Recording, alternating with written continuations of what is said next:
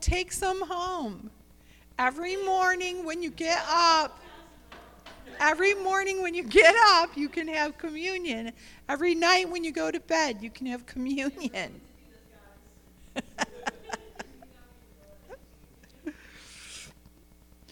Okay, so the Lord spoke to me this morning about communion and the story of on the road to Emmaus. Have you ever heard that story before? Yep. Anybody hear that story? Not the road to Damascus, the road to Emmaus. All right, so it's in your Bible, Luke 24, and it starts at verse 13. And this is an amazing, amazing story for us. And God wanted me to, I'm not going to read it. You can read this, but this is your homework for this week. Ephraim and Lizzie. This is your homework for this week. Read Luke 24, the road to Emmaus. And this is the most amazing thing because this speaks to us about the mystery of the Holy Communion. And that when we partake, we've been talking about this every week, like how the Lord said we had to eat his body and drink his blood, right? You guys have that drilled in, right, girls? Well, this is what the Lord wanted me to tell you this morning. In this story, there were two disciples, it doesn't say who they were, walking down the road to Emmaus. And Jesus had been crucified, or he was crucified. He was buried in the tomb. And we also know that he had been resurrected. But these two disciples didn't know it. And they were walking. Don't worry, Chris, I'll make this short. I see your face. I'm just kidding. They were walking to Emmaus and they were talking about it.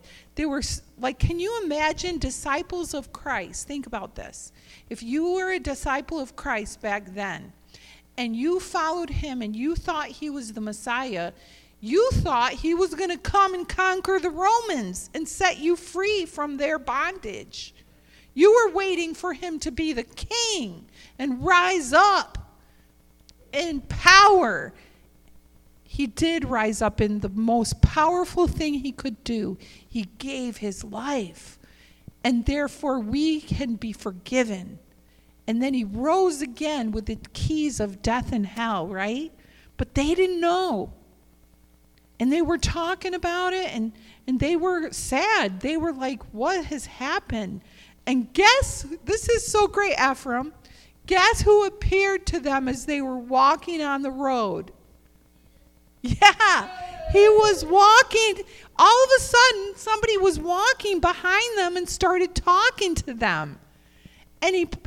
But he made it in the spirit. He made it so they could not recognize him.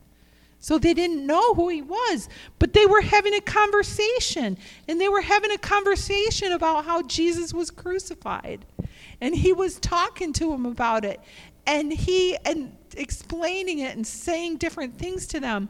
And then he said, and I think this just shows Jesus and his personality, because he said to them, is there any place around here to eat?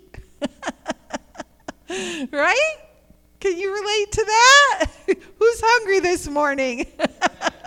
And I think it's a great thing because Jesus showed us there too in his resurrected body that he was hungry. He wanted to eat. So what does that mean? When we go to heaven, what are we going to do? Eat. But anyway, he says to them, do you have anything to eat here? And they went into a place to eat, right? And it says, now I want you to listen to what happens, okay? Because this is the clue to the mystery, Ephraim. Do you like mysteries? Okay, this is the clue to the mystery.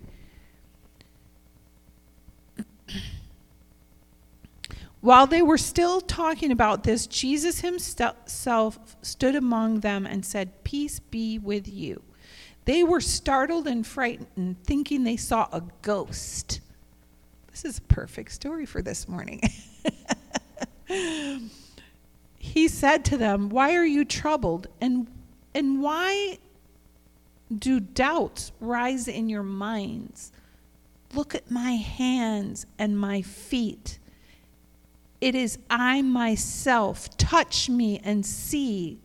A ghost does not have flesh and bones, as you see I have."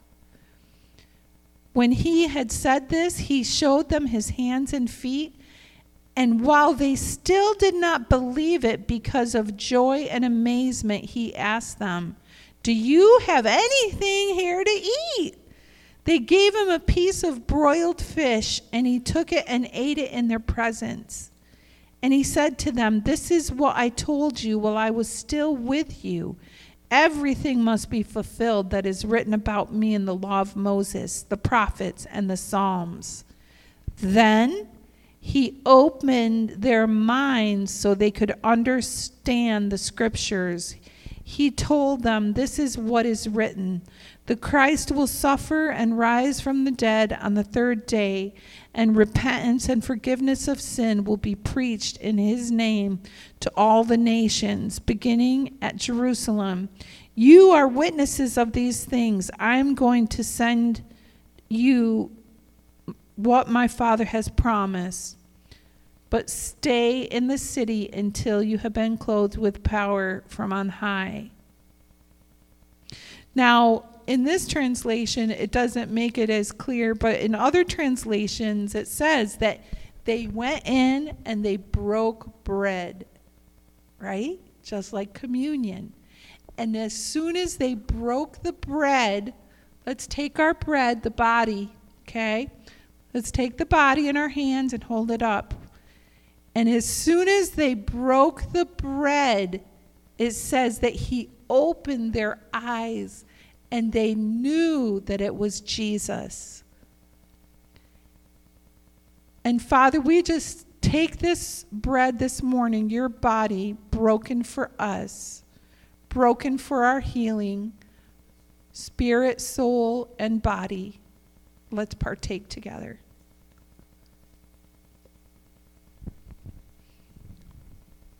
Thank you, Jesus. Thank you, Lord. And we pray this morning that you would open our eyes. Open our eyes to see you, Jesus. Open our eyes to see you, Jesus, to know that you're here, to know that you want to sup with us. You want to eat with us. You want to go with us to the football games. You want to go with us into our schools. You want to go with us to our jobs. Father, you want us to partake of Holy Communion in memory of you so that you can fill us, you can empower us. And we pray this morning, Lord, that you would just like you did with Paul on the Damascus Road when you sent someone to take the scales off his eyes so he could see. Lord, take the scales off our eyes this morning so that we can see you as we partake of your body and your blood. Praise you, Lord. Let's take the blood together.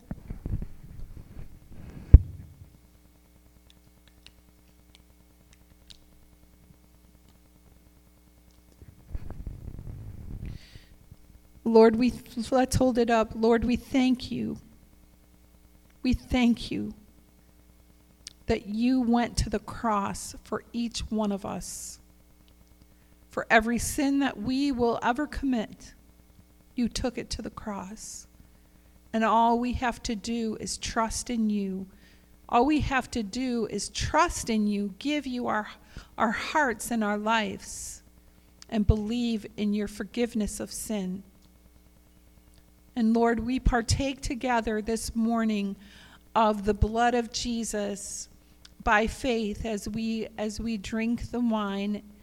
And Lord, we believe that you will fill us and empower us and forgive us.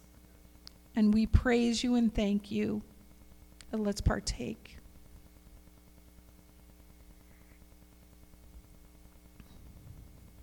Amen. And just remember, I want you to remember this week, Luke 24. I want you to read it over and over. You can read it in different translations. But I want you to remember that as they partook, as they broke the bread with Jesus, and at that point too, it wasn't like the Last Supper. It was a different supper, wasn't it? The Lord doesn't care. You can have communion in your home with whatever you have available. And if you do it in faith, believing and honoring Him in remembrance of Him, then as you partake, you will be healed and forgiven and empowered to walk with Him. So we just received that this morning for all of us in the name of Jesus. Amen?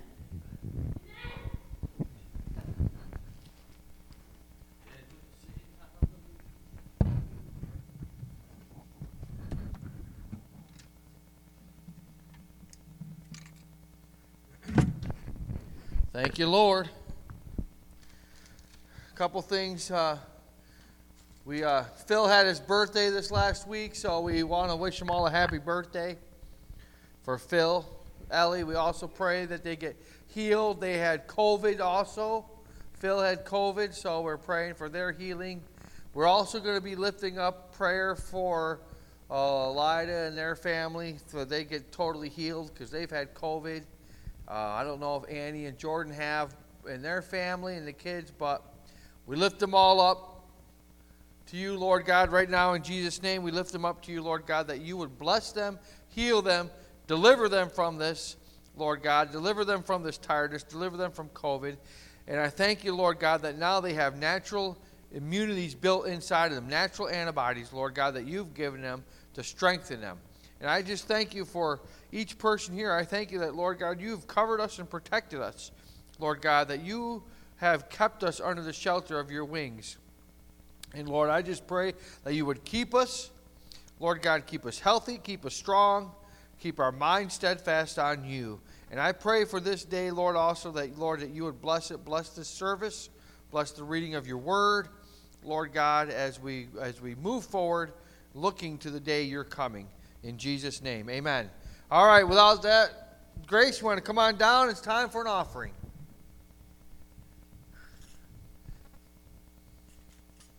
Got to be faithful every week. Amen.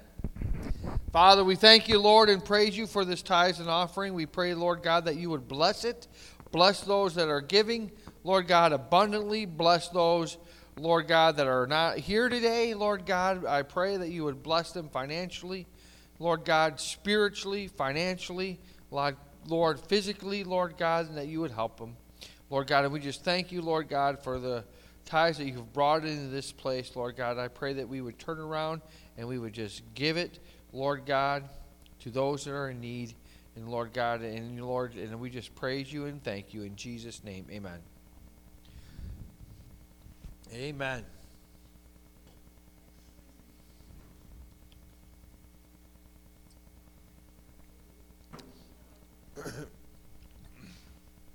Amen. Well, we're going to continue studying the book of Revelation, and we're into the churches.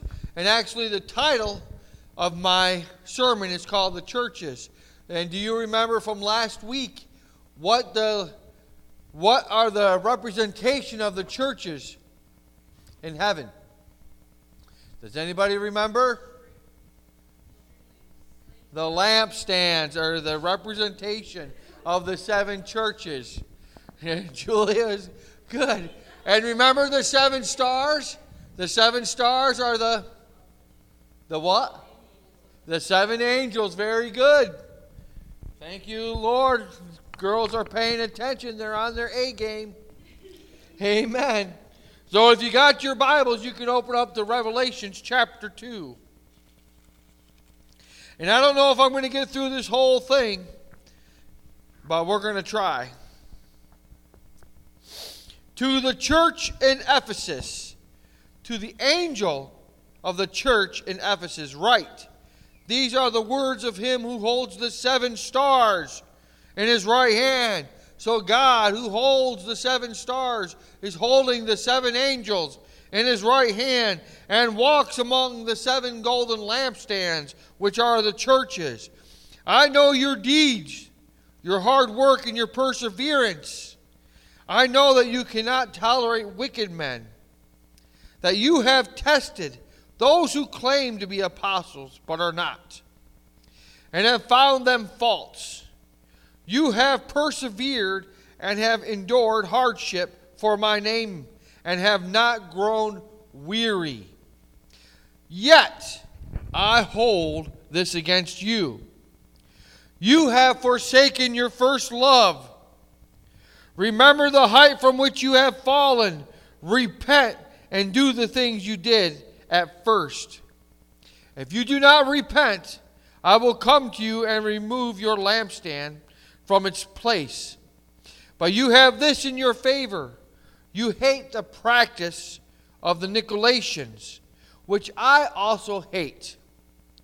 He who has an ear, let him hear what the Spirit says to the churches. To him who overcomes, I will give the right to eat from the tree of life, which is in the paradise of God. To the church of Ephesus, one of Ephesus' fatal flaws was forsaking your first love. You know, it's funny, I had a brother in the Lord who we love come to this church a few years ago, and he's in North Carolina now, and he said to us, he goes, you're lacking in love. And the funny thing is that my wife has never forgotten that. And she always reminds me of Brother Lenny's word to us, that you need love. I lost my first love. So she's always reminding me. That was a few years ago, 2 or 3 years ago. But we remember that. Because I'm going to tell you, because one of the flaws of the church of Ephesus was forsaking its first love. Remember the height which you have fallen, Jesus said to the church. The Ephesus church had a lack of love. And you know, some interpreters have understood that lack of love as being a lack of love toward God. But there's others that understand the phrase as being a lack of love to other believers.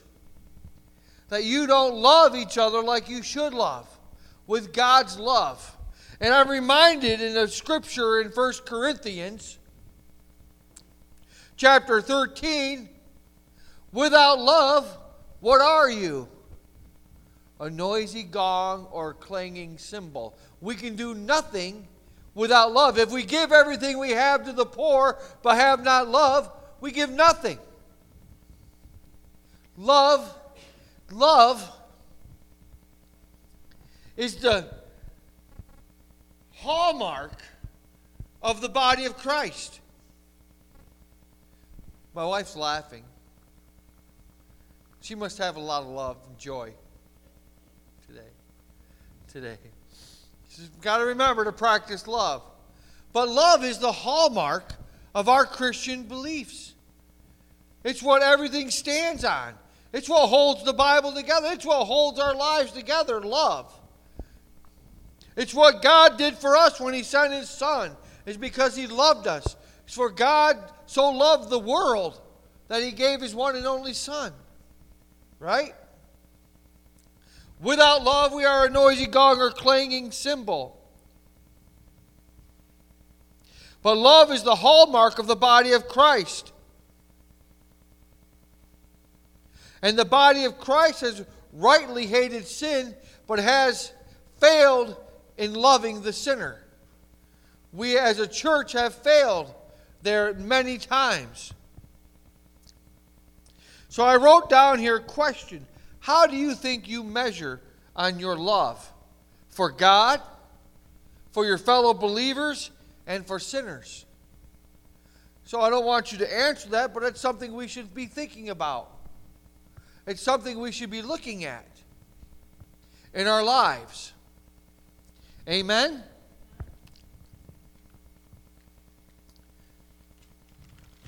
So to the church of Ephesus, they were lacking in love. God said, repent. Remember the height which you have fallen. And God says, if you do not, I will come and remove your lampstand from its place. But this favor I have, but you have this in your favor. You hate the practice of the Nicolaitans. So I wondered, I looked up, what are the Nicolaitans? Who are the Nicolaitans? Because Jesus told that to several of the churches, not just to the church of Ephesus. So I looked up what are and who are the Nicolaitans. Well, the exact origin of the Nicolaitans is unclear. So many Bible commenters, I'm a commenter, we're all commenters of the Bible, right? But commentators believe that they were a heretical sect who followed the teachings of Nicholas, whose name means one who conquers. It reminds me of the the white horse that goes out, bent on conquering, of the 4 horsemen. One who conquers. But one who conquers. Nicholas was probably ordained as a deacon in the early church in the book of Acts in chapter 6 verse 5 when they were anointing deacons. So they say he was probably ordained as a deacon in the early church, but that he fell away. He walked away from the truth. He walked away from God. He became an apostate. And he held on to the doctrines of Balaam. Well, the doctrines of Balaam were eating food that was sacrificed to idols, committing sexual immorality. They abandoned themselves to pleasures, leading to a life of indulgences. Their teaching, this is the teaching of the Nicolaitans, their teachings perverted grace and replaced liberty with license. So they made their own moral absolutes. They didn't follow the truth. They went after their own selfish desires, their own selfish pleasures. And I had a little note, doesn't that sound like some of the world today? So that's who the Nicolaitans are. To the church of Smyrna, let's read. To the church of Smyrna, these are the words of him who is the first and the last, who died and came to life again. I know your afflictions and your poverty, yet you are rich. I know the slanders of those who say they are Jews and are not, but are a synagogue of Satan. Do not be afraid of what you are about to suffer. I tell you, the devil will put some of you in prison to test you, and you will suffer persecution for 10 days. Be faithful, even to the point of death, and I will give you the crown of life. He who has an ear, let him hear what the Spirit says to the churches. He who overcomes will not be hurt at all by the second death. God says to the church of Smyrna, I know what you're going through. I know what you're going through. I see your struggles. He says to them, be faithful, even unto death. You will be persecuted but be faithful. He will give you a crown of life. In the church of Smyrna, the earliest Christians there were Jews and Gentiles.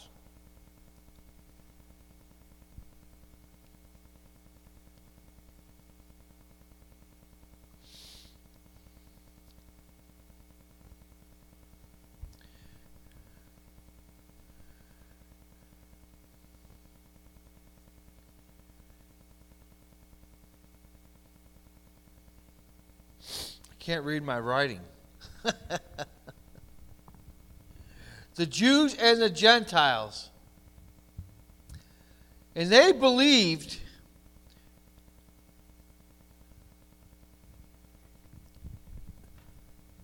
in the truest forms of Judaism. They believed their obedience to Jesus was as necessary as their obedience to Moses. They regarded Jews who rejected Jesus as apostates from the true faith of Israel. I see the church of Smyrna as believing in the Old Testament prophets, and not just believing in them, but understanding them and understanding the times that they were in.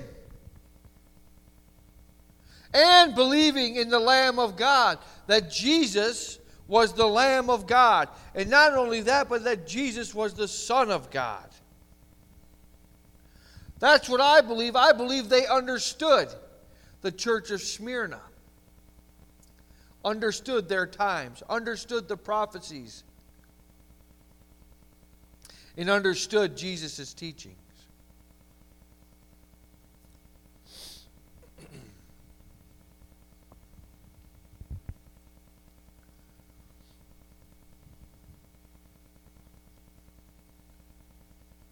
Be faithful, even to the point of death, and you will be given a crown of life, is what Jesus said to the church. And as a church and as a pastor here, we must too be faithful. We are not suffering persecution like some of our brothers and sisters around the world, but we need to stand faithful. Someday that day might come to America, might come to us, and many in America are being persecuted, but not to the degree and the hardship and the struggles of those Christians in places like the Sudan, Iraq, Iran, and China, and other countries around the world. Be faithful, God says. And not only that, be faithful because He will give you the crown of life. That's what He says to the church of Smyrna. Be faithful even unto death. To the church of Pergamum. To the angel of the church in Pergamum write, these are the words of Him who has the sharp, double-edged sword. I know where you live, where Satan has his throne. Yet you remain true to my name. You did not renounce your faith in me, even in the days of Antipas, my faithful witness, who was put to death in your city, where Satan lives. Nevertheless, I have a few things against you. You have people there who hold to the teaching of Balaam, who taught Balak to entice the Israelites to sin by eating food sacrificed to idols and by committing sexual immorality. Likewise, you also have those who hold to the teaching of the Nicolaitans. There they are again. The Nicolaitans. Repent, therefore, otherwise I will soon come to you and will fight against them with the sword of my mouth. And we know the sword is the word of God. He who has an ear, let him hear what the Spirit says to the churches. To him who overcomes, I will give some of the hidden manna. I will also give him a white stone with a new name written on it, known only to him who receives it. The church of Pergamum faced not only external opposition, but it also had internal opposition as well. Pergamum, just to give you a little outline, Pergamum was the center of the political center of the Roman Empire, where Pergamum was in that time. Today, Pergamum is just a ruin. But Pergamum was also in what we call today modern-day Turkey. Pergamum was a very beautiful city, they say. But on the flip side, it was one of the darkest cities. Like, there's a saying out there that says, everything glitter isn't gold. And it's so true. Everything that looks so good isn't always that good. And Pergamum might have looked beautiful as a beautiful city, but it had deep, dark secrets. It was called the place where Satan lives. The city had 3 temples. One was 3 temples for Roman worship. One was to Athena, one was to the Roman Empire, and the other one was and it was called the Great Altar to Zeus, who many of the scholars say the Great Altar of Zeus was the seat of Satan, where the throne of Satan is. They lived right in the middle of all of it. And yet God said to them, you have not renounced your faith in me. You remain true. And even in the midst, and even though it might look like we too are living in the midst, and we too not only have external oppositions out there against us and against the church, but we have many internal oppositions within the church as well as externally of the church.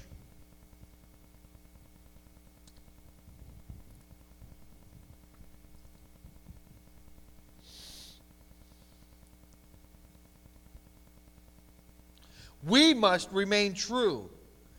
And what is true? The Word of God. You want to know how to remain true? You know the Word. The Word of God. Jesus is the way, the truth, and the life. The Word is true. Even though it looks like America is becoming a home for Satan to live, and in many cases he has become, we too must remain faithful. Hold true to God. Amen. To the church of Thyatira.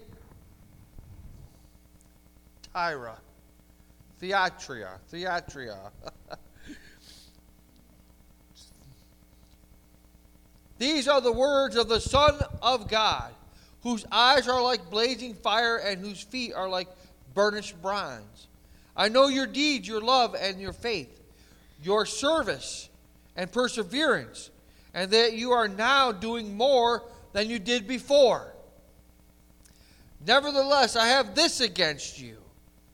You tolerate the woman Jezebel, who calls herself a prophetess. By her teaching, she misleads my servants into sexual immorality and eating of food sacrificed to idols. I have given her time to repent of her immorality, but she is unwilling. So I will cast her on a bed of suffering, and will make those who commit adultery with her suffer intensely. Unless they repent of her ways, I will strike her children dead. Then all the churches will know that I am He who searches hearts and minds, and I will repay each of you according to your deeds. Now I say to the rest of you in Thyatira, Do you who do not hold to her teaching and have not learned Satan's so-called deep secrets, I will not impose any other burden on you. Only hold on to what you have until I come.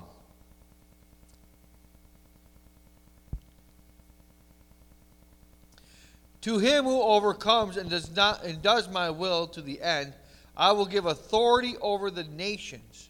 I will rule them with an iron scepter. He will dash them to pieces like pottery. Just as I have received authority from my Father, I will also give him the morning star. He who has an ear, let him hear what the Spirit says to the churches. Thyatira, the city, was known for its merchants' crafts and its guilds. Many of them, now listen to this, I found this very interesting. Many of them risked their own livelihood or loss of income by refusing to join the guilds, whose meetings included meals dedicated to patron deities and emperor worship, and the Jezebel spirit and false prophecies that misled and deceived God's people. Wow, don't we see that happening today? Don't we see the risk of people losing their livelihoods because of not willing to take a vaccine?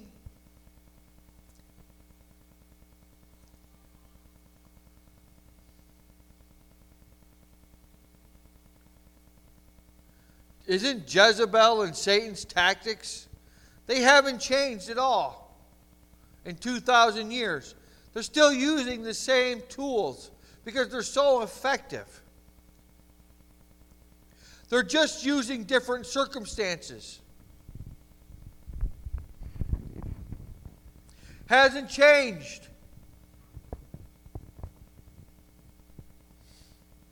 The Jezebel spirit pulls people away from God, misleads them in thinking that they're doing something good, but they're not.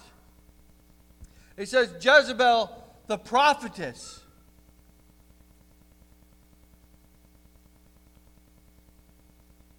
who calls herself a prophetess by her teachings. She misleads my servants, pulls them away into immorality.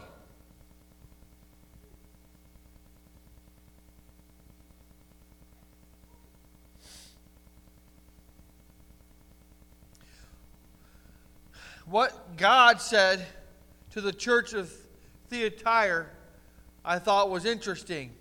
He said, I will not impose any other burdens on you. I will not impose any other burdens on you. It's like God sees our burdens. He knows what we can bear. And God says, I will not give you no temptation to seize you except what is common to man. And God is faithful. He will not let you be tempted beyond what you can bear. God will not give you a burden that you cannot bear. And He will not impose burdens on you. He actually says, cast your cares on me. Cast your burdens on me because I care for you. My yoke is light. My burden is easy. He's not going to cast any more burdens. The church of Thyatira, they had so many struggles. But they were still doing more. They were trying to do more. It says, I see your service and your perseverance, that you are now doing more than you did at first. They were trying and they were striving in the midst of a godless city, trying and persevering and pressing into God. And that's what we need to do. But we need not to be deceived, because there are many false prophets that will come in these days The Bible tells it clearly. Many false prophets will come. Many will come trying to mislead and to pull you away from Christ. It said that even the elect were going to be deceived. The elect are the Christian, the believers. We need to be strong. We need to be faithful. Amen?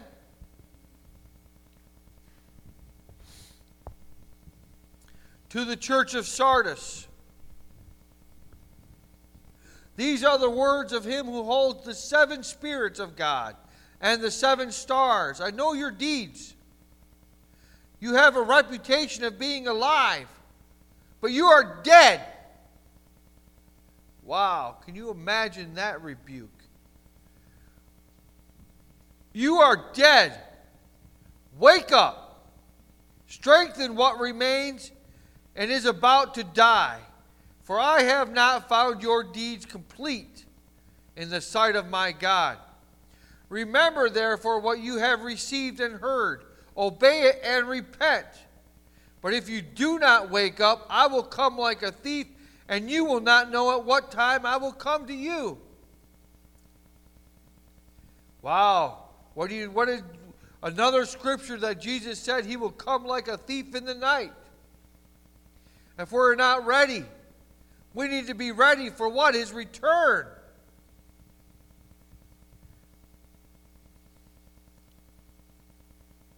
It says, yet you have a few people in Sardis who have not soiled their clothes. They will walk with me dressed in white, for they are worthy. He who overcomes will, like them, be dressed in white. And I will never blot out his name from the book of life, but will acknowledge his name before my Father and his angels. He who has an ear, let him hear what the Spirit says to the churches. Wow, the church of Sardis had the appearance of being alive, but it was dead. Wake up. Sardis had grown comfortable with their position. You know what they said about the Sardis believers? That they coexisted peacefully with the synagogues.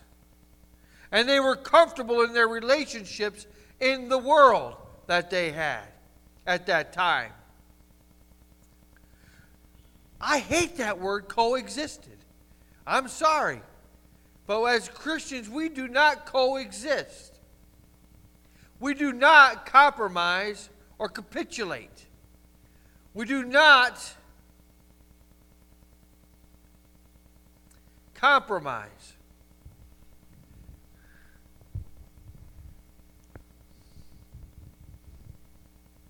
Sardis didn't have any pressures from Satan.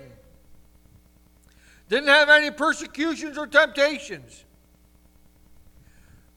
Why did they have any pressures from Satan? I wrote down here is because they were already dead. Satan didn't need to pressure them. Satan didn't need to worry about them. They were sleeping on duty. God said to them, wake up. That call applies to everyone today. We must all be ready for Christ's return. We must all be ready for Christ's return. We cannot be caught sleeping. We must be ready for Jesus at every moment, every time, every bit of our lives, every hour, every day. Jesus could return. He can return right now. He can return in an hour. He can return in 3 or 4 hours, 6 hours, tomorrow, this week, this month. It could be years down the road yet. We don't know for sure because no one knows the time or the day or the hour. Only God. But our goal, our job, and my goal is for us always to be ready. That's why I preach on the end times a lot. Because I want you to be aware. I want you to be ready. I want you to be prepared for what's coming.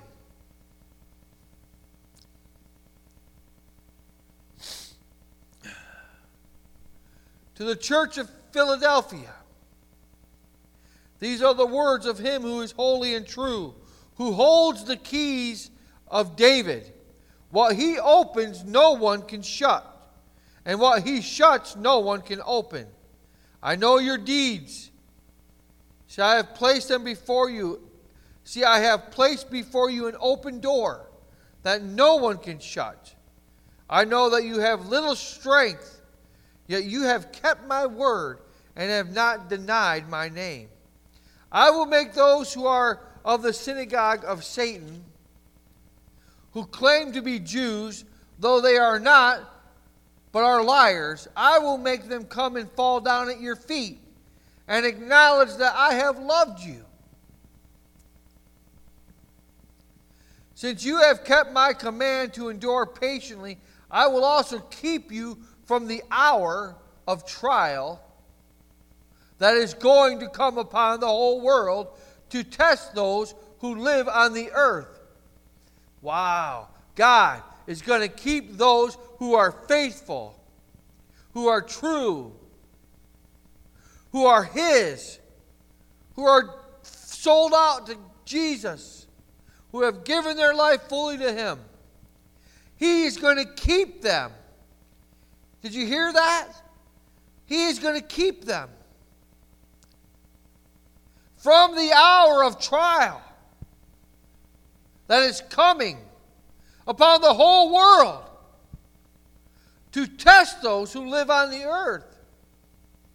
He's testing their faith to see if they're going to stand with Him or if they're going to stand with the devil.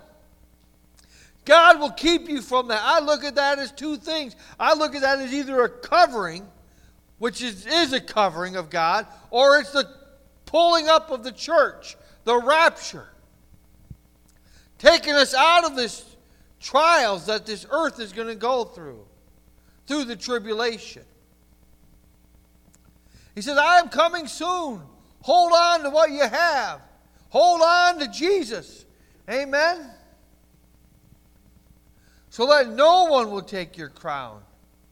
Him who overcomes, I will make a pillar in the temple of my God. Never again will he leave it. I will write on him the name of my God and the name of the city of my God, the new Jerusalem which is coming down out of heaven from my God. And I will also write on him my new name. He who has an ear, let him hear what the Spirit says to the churches.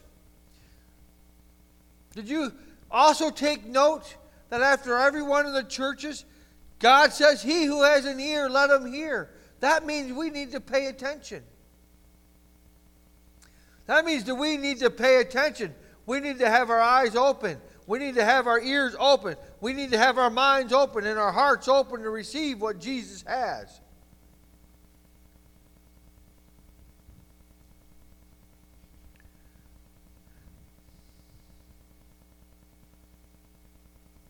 The Philadelphia Christians at that time, they had little social power. But that little social power counted in their favor before God. Because power is easily abused. But weakness leads to dependency on God, on God's power, and not our own. God promises to live with the hurting and the humble. But He's far from the proud and the self-sufficient. God will judge each of us not on the power we start out with, but on what we do with that power He gives us. We have to depend on Him. Amen? We cannot depend on man. You cannot depend on the government. You cannot depend on your governor.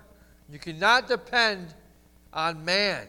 You have to depend on God. We have to follow God.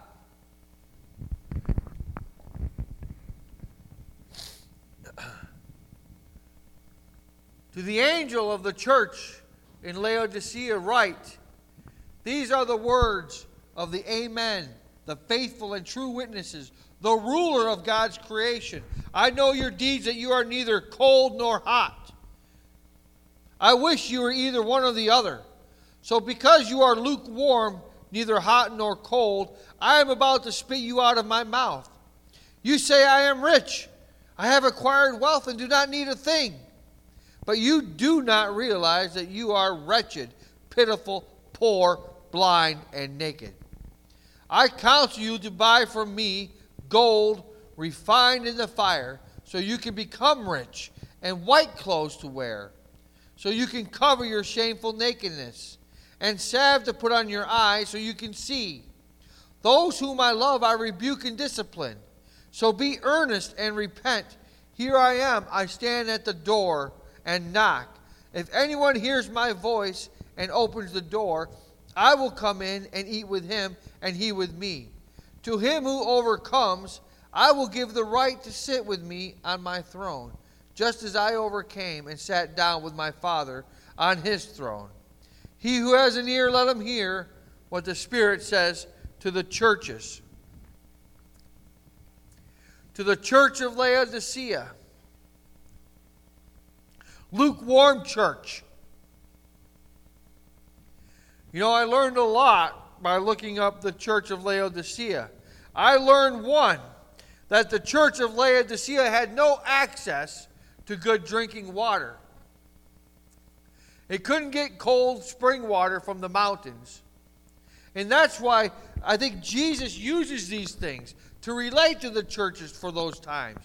He uses what they know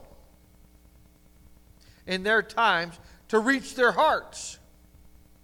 But the Laodicean church had no access to cold water, nor do they have access to hot water from the nearby springs. There's a nearby spring in Laodicea that pumped out hot water. It was called the Hierapolis Springs. But Laodicea also shared in its pride like the neighboring cities. They shared in the pride of their own self-sufficiency.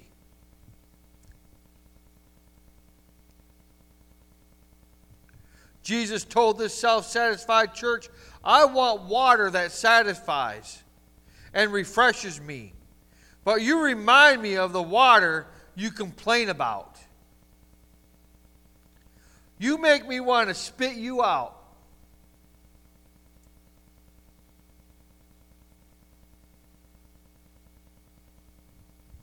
And when I read of these churches, you know, there's Bible scholars that say that each one of these churches represents a timeline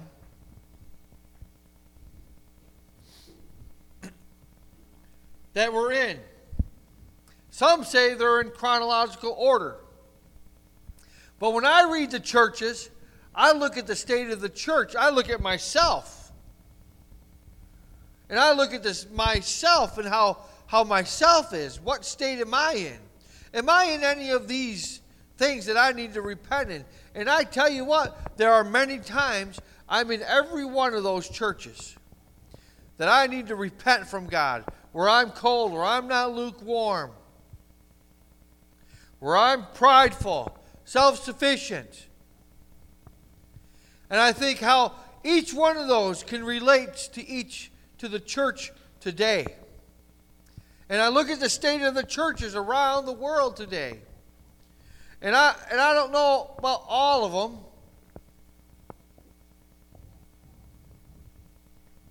But I think, boy, what I hear and what I see that the state of the church is very poor right now.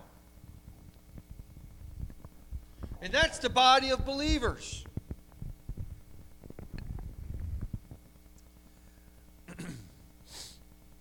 And I think to myself, God, help us. I pray, God, help us to repent and get right with you.